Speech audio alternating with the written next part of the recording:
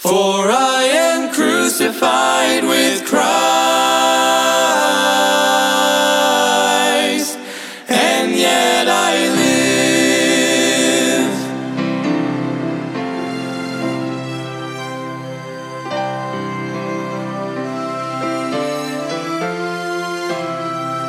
Embrace the cross where Jesus... Welcome to Crossbound Ministries, where we are bringing the gospel of Jesus Christ to the world, encouraging Christians and pointing sinners to the cross. Will you please pray about supporting our broadcast and ministry that gives us the ability to spread God's word? You can get involved by going to crossboundministry.com. Please welcome our preacher, Mike Sadler, as he brings us an important message from God's word. Embrace the love the cross requires. Cling to the one whose heart... Amen. Open your Bible with me to James chapter 5. James chapter 5 and verse number 1 is where we'll begin today. And in this passage, it's about the oppression of the poor by the rich. And it's mainly written to the rich unbelievers that have oppressed the poor. But see, the believers will be the one reading this, and so it's going to be great encouragement for the believers that have been oppressed or neglected or treated or trodden upon. And so we're here to look at that today. James chapter 5 and verse number 1. The Bible says, "Go to now, ye rich men, weep and howl for your miseries that shall come upon you." I want you to notice he says, ye rich men weep and howl. It doesn't mean they're weeping and howling and crying right now, but he does say miseries that will come upon you. Those miseries which they're about to experience is because soon they're going to meet God. Soon they're going to stand before God. Soon they will be judged by their life. Then they would be filled with shame and remorse for what they have done, for being unfaithful stewards. They would wail and cry and lament over the opportunities they had missed to help others. They would really mourn over their own selfishness and their unfair practices and their wrongful lifestyle will be exposed when they stand before God, and they will have true shame and regret when all of their sin is brought into the light. They will see the sin of seeking security in material things rather than in the Lord. And careful Christian, you can do the same exact thing, because listen to me, all the money in the world, all the houses and cars and jewelry and nice clothes and shoes and fancy restaurants can bring you absolutely nothing. It can be gone in a moment. We are not promised tomorrow. But when you put your faith and your security in the Lord will not fail you. Amen? So James is going to mention four sins in this passage. And the first one is about the hoarding of wealth. Verse number 2. James chapter 5, verse number 2, your riches are corrupted and your garments are moth-eaten. Let's clarify something here. The Bible never says it's a sin to be rich. It is not a sin to be rich. There are some very wealthy businessmen to this day that I believe are right with God and doing the work of God. And as of right now, the biggest one I can think of is Hobby Lobby. The founder, he gives half, we're talking about a multi-billion-dollar company, half of their earnings to other ministries. Amen? I believe their heart is in the right places. But here in this verse, he says, your riches are corrupted and your garments are moth-eaten. Your riches and goods are ruined. When you hoard clothes and they get moth-eaten, that's not because they've been being used every day. That's because you've had so much hanging in the closet that you haven't worn in forever, and the moths have gotten to it. And your gold and silver is tarnished. it's turned colors. You've got so much of it, it's piled up, you've not used it, because when you're rubbing coins in your hands every day, they're not going to tarnish much. You might inherit a fortune overnight or have an honest business. And that's not wrong in the eyes of God. That's not a sin in the eyes of God. Hard work and earning money is not a sin in the eyes of God. As a matter of fact, God, I believe, has put his hand on that and give you the strength and ability to get out there and earn a living. And the Bible even says for a man that won't provide for his family, he's worse than an infidel. And there's nothing sorrier to me than a man that won't provide for his family. He's too sorry to get up and go to work. That is low of the low, I do believe. But God says it's not a sin to be rich. But how do you get those riches? The Bible does teach that it's wrong to hoard riches. Have you ever seen the show Hoarders? And people hoard so much junk, they never throw anything away. There's trash and filth all in the house and in the yard. You see, a rich person's heart can look just like that. They may have everything on the outside, the finest cars, the finest homes, and the finest clothes. But in their heart, it's full of junk, nastiness, and a big mess, because they've hoarded up these things. Just like on the episode of The Hoarders, it's filth, but instead of being on the outside, it's on the inside. And that's what God cares about. He cares about the heart. What you are externally to him really doesn't matter what color you are, how much money you have. He cares about your heart. The Lord Jesus expressly forbade the hoarding of wealth. Listen to what he says in Matthew 6:19 through 21. Lay not up for yourselves treasure upon earth, where moth and rust doth corrupt, and where thieves break through and steal. But lay up for yourselves treasure in heaven, where neither moth nor rust doth corrupt, and where thieves do not break through nor steal. For where your treasure is, there will your heart be also. You see, when you lay up treasures in heaven, when you're rich toward God, that's not going to rust. Nobody can sneak in and steal that. It's not going to be corrupted or moth-eaten. No, it is real and true treasure. Amen? Why? Because those things are a treasure in the eyes of God. And that is what we should put our value on also. Because see, the things that God values has eternal value. When a soul is saved, it is saved for all eternity. And God puts much value on that. Amen? Enough that he sent his son to die on the cross to save a sorry sinner like me. That's how much value God puts on those kind of eternal riches. So James speaks of wealth in four forms: riches, garments, gold, silver.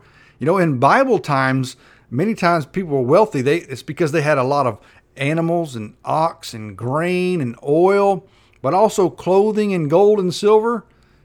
But you know, if they hoarded up too much grain and too much oil, it would become worm-eaten and rancid and worthless and no good, instead of giving it away to people that were starving that could actually use it and eat it. So the point is that these things have been hoarded to the point where they're spoiled. They could have been used at one time to feed the hungry, but now they're absolutely worthless. And your garments are moth-eaten. That doesn't happen when you're wearing them on a regular basis. But it does happen when you've hoarded up so much stuff that you never use it.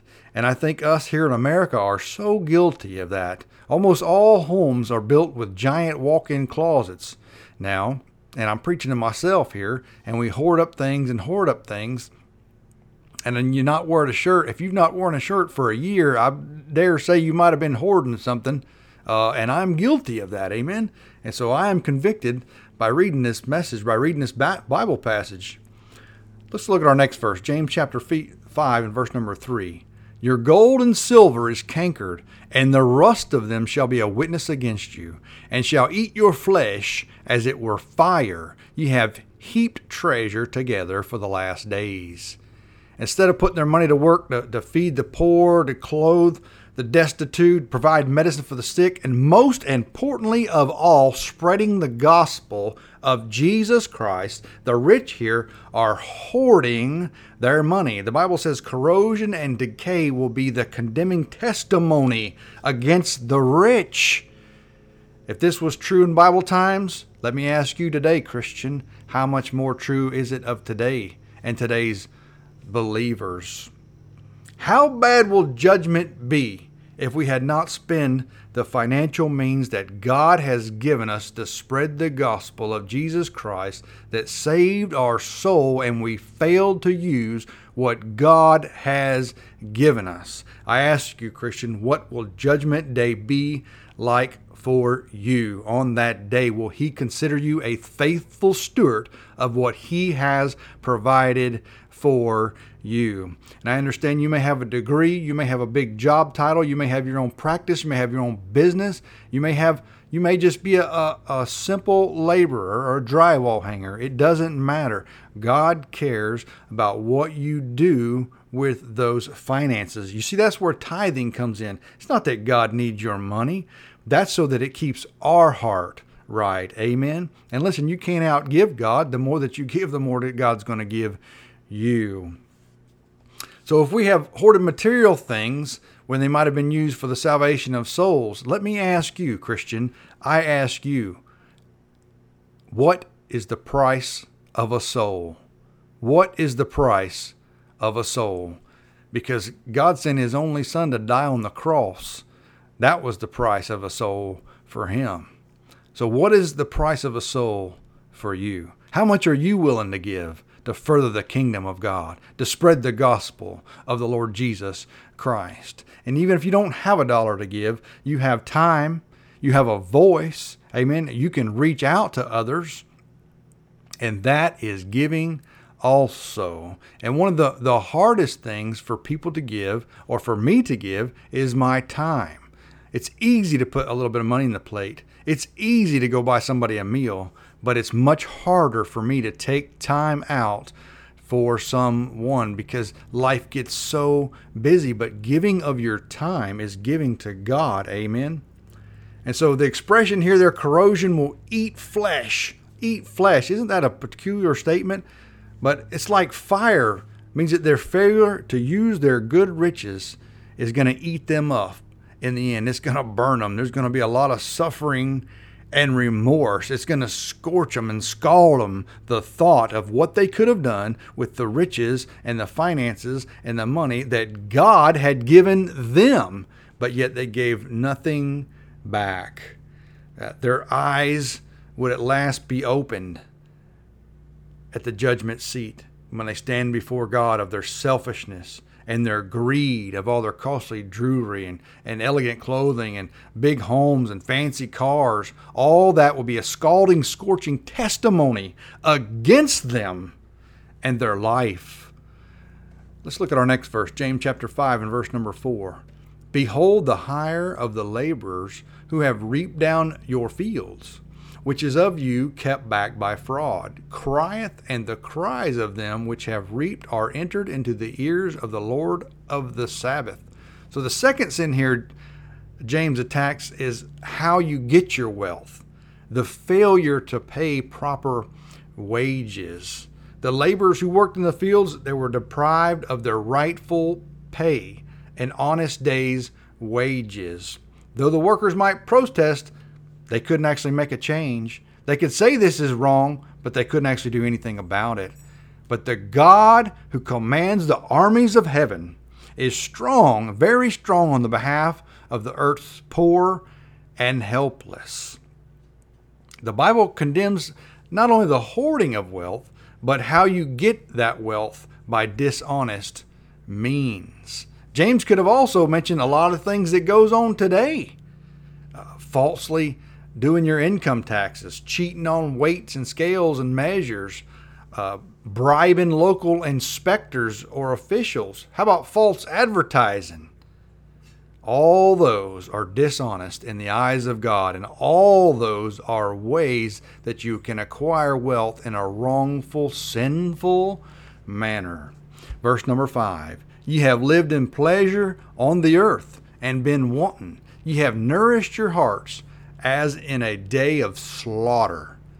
James rebukes those living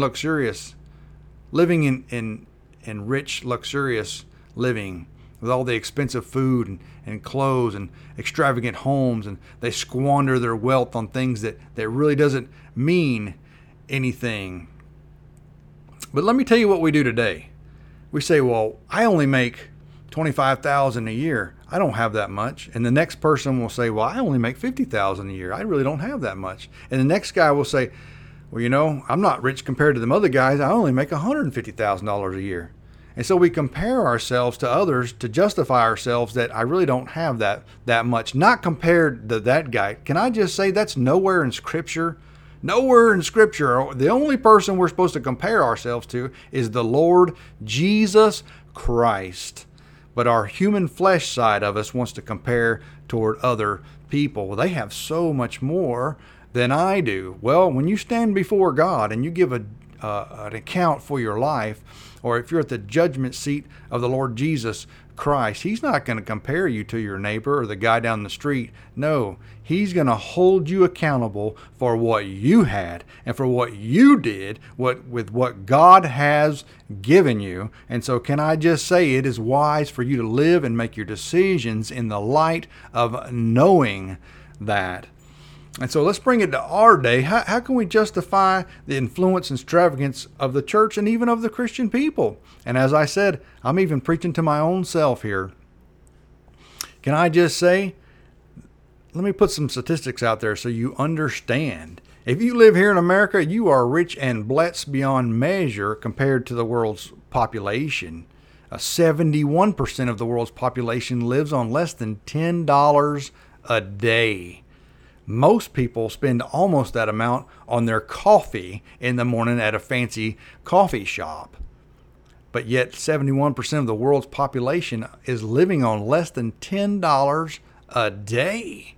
The World Bank defined extreme poverty as people living on $1 or less a day. $1 or less a day.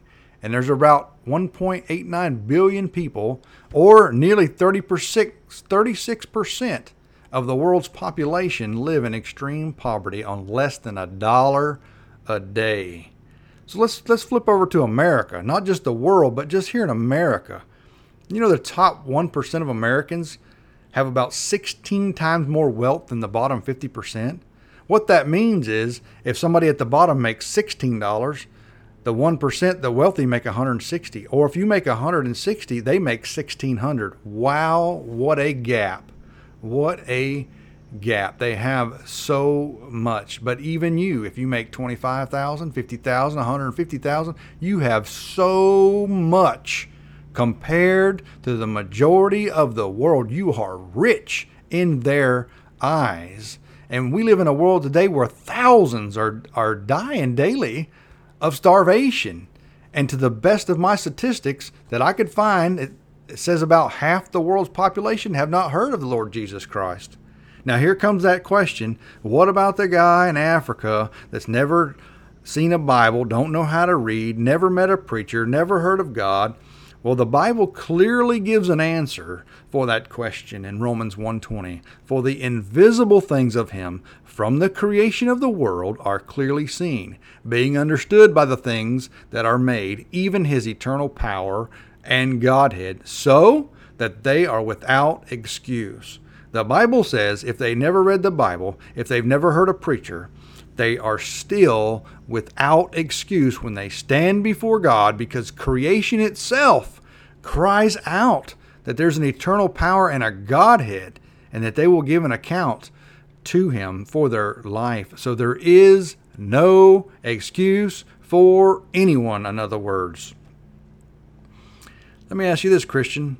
How can we spend the Lord's money in expensive hotels and high-class restaurants and self-indulgence and expensive shoes and all kinds of meaningless things like that when the clear teaching of the Scripture says, hey, you shouldn't do that. Hey, those things mean nothing. Now, that doesn't mean, hold on, let's stop, let's clarify. That doesn't mean that you have to go live and squander. I'm not stating that at all. But God cares about in your heart the decisions that you make with what you have. Amen. That's what God cares about. It's not my job to judge anyone or where they're at or what they're doing. I'm simply teaching what the Bible says, and what you do with those finances, what you do with what God has given you, is in between you and God. You will have to give an account for it, not anyone else on the planet. It will be you that stands before God and gives an account for what you did with that. And those that are rich and they hoard up riches and they do all these things, if you notice the end of that verse, it said, as in a day of slaughter. And that makes me think of a fatted calf or a fatted animal. They put them in a little pen and they feed them and they gorge them with all this stuff to make them grow fat right before they slaughter them. And it makes me think of a rich person living in luxury, gorging all that they can, and it's going to be right before the slaughter, right before they have to stand before God and give an account for what they did. And those things, the Bible was saying, will be a testimony against them. It will actually condemn them. Verse number 6, ye have condemned and killed the just, and he doth not resist you. Now, this is not talking about the Lord Jesus Christ where it says kill the just. No, the Lord Jesus Christ, his death was brought about by the religious leaders of that day. The just here probably represents the innocent people in general. The rich here may have not have killed them with their physical hands. They may not have used their hands to wrap their hands around their throat or do something physical to harm them. Not directly, but by overworking and underpaying them, working them slapped to death and starving them slapped to death. And the innocent, they have no resistance for that. They could protest, but that if they protest, they could very well be gotten rid of, got fired, run off, or further brutality. Why? Because they don't have much power. But the person with all the finances has all the power. Verse number 7. Be patient, therefore, brethren, unto the coming of the Lord. Behold, the husbandman waiteth for the precious fruit of the earth, and hath long patience for it, until he receive the early and latter rain. James turns to believers who are being oppressed, and he encourages them, hey, to be patient. And listen, the motive for patience is we know the coming of the Lord Jesus Christ draweth nigh. Amen. That can bring us patience. That should encourage you. As the farmer illustrates, in patience, he doesn't reap the same day he puts the seeds in the ground. He does a lot of work even before he puts the seeds in the ground. He plows and weeds and removes stumps and works hard and makes rows, and then he plants seeds in the ground. He has to wait for the rain, and he has to be patient as those things grow and grab roots before they come out of the ground. And the same is with us in our Christian life. As you're moving forth in life and you're doing what's right and you're giving and you're tithing and you're spreading the gospel, you're probably not going to see fruit on the very first day or the very first year. You may have to plant seeds for a long time, but I promise you, you keep planting seeds and God will show you some fruit in your life. You must be patient, and patient in suffering also. Who wants to suffer? None of us. But thank God the Lord Jesus Christ suffered for our sins. And I ask you today, if you're not saved, hey, today is the day of salvation. Simply realize you're a sinner. Repent of your sins and put your faith and trust in the Lord Jesus Christ and the work that He did on the cross. We pray you have been blessed by today's message. If you have been saved or are in need of a prayer, please contact us at 352-247-9200. That's 352-247-9200. Thank you for tuning into Crossbound Ministries radio broadcast.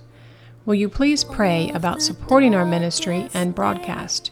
You can go to crossboundministry.com or send your support or a gift to P.O. Box 7, Inverness, Florida, 34451. That's P.O. Box 7, Inverness, Florida, 34451. For a gift of $10 or more, we will send you a booklet. Please pray for us as our ministry and radio broadcast grows. Tune in every Sunday morning at 8 a.m. to hear a message from our preacher, Mike Sadler. You can follow Crossbound Ministry on Facebook, YouTube, and visit us on the web at crossboundministry.com. If you are a pregnant woman in need of help, there is hope. You can reach out to the Citrus Pregnancy Center. There are locations in Inverness and in Crystal River. Their phone number is 352-341-5176. That's 352-341-5176. This broadcast has been sponsored in part by Henley's Grading Incorporated for all your land clearing and hauling needs, located in Hernando, Florida, 352-897-3507. That's 352-897-3507. This program is sponsored by Crossbound Ministry of Inverness, Florida.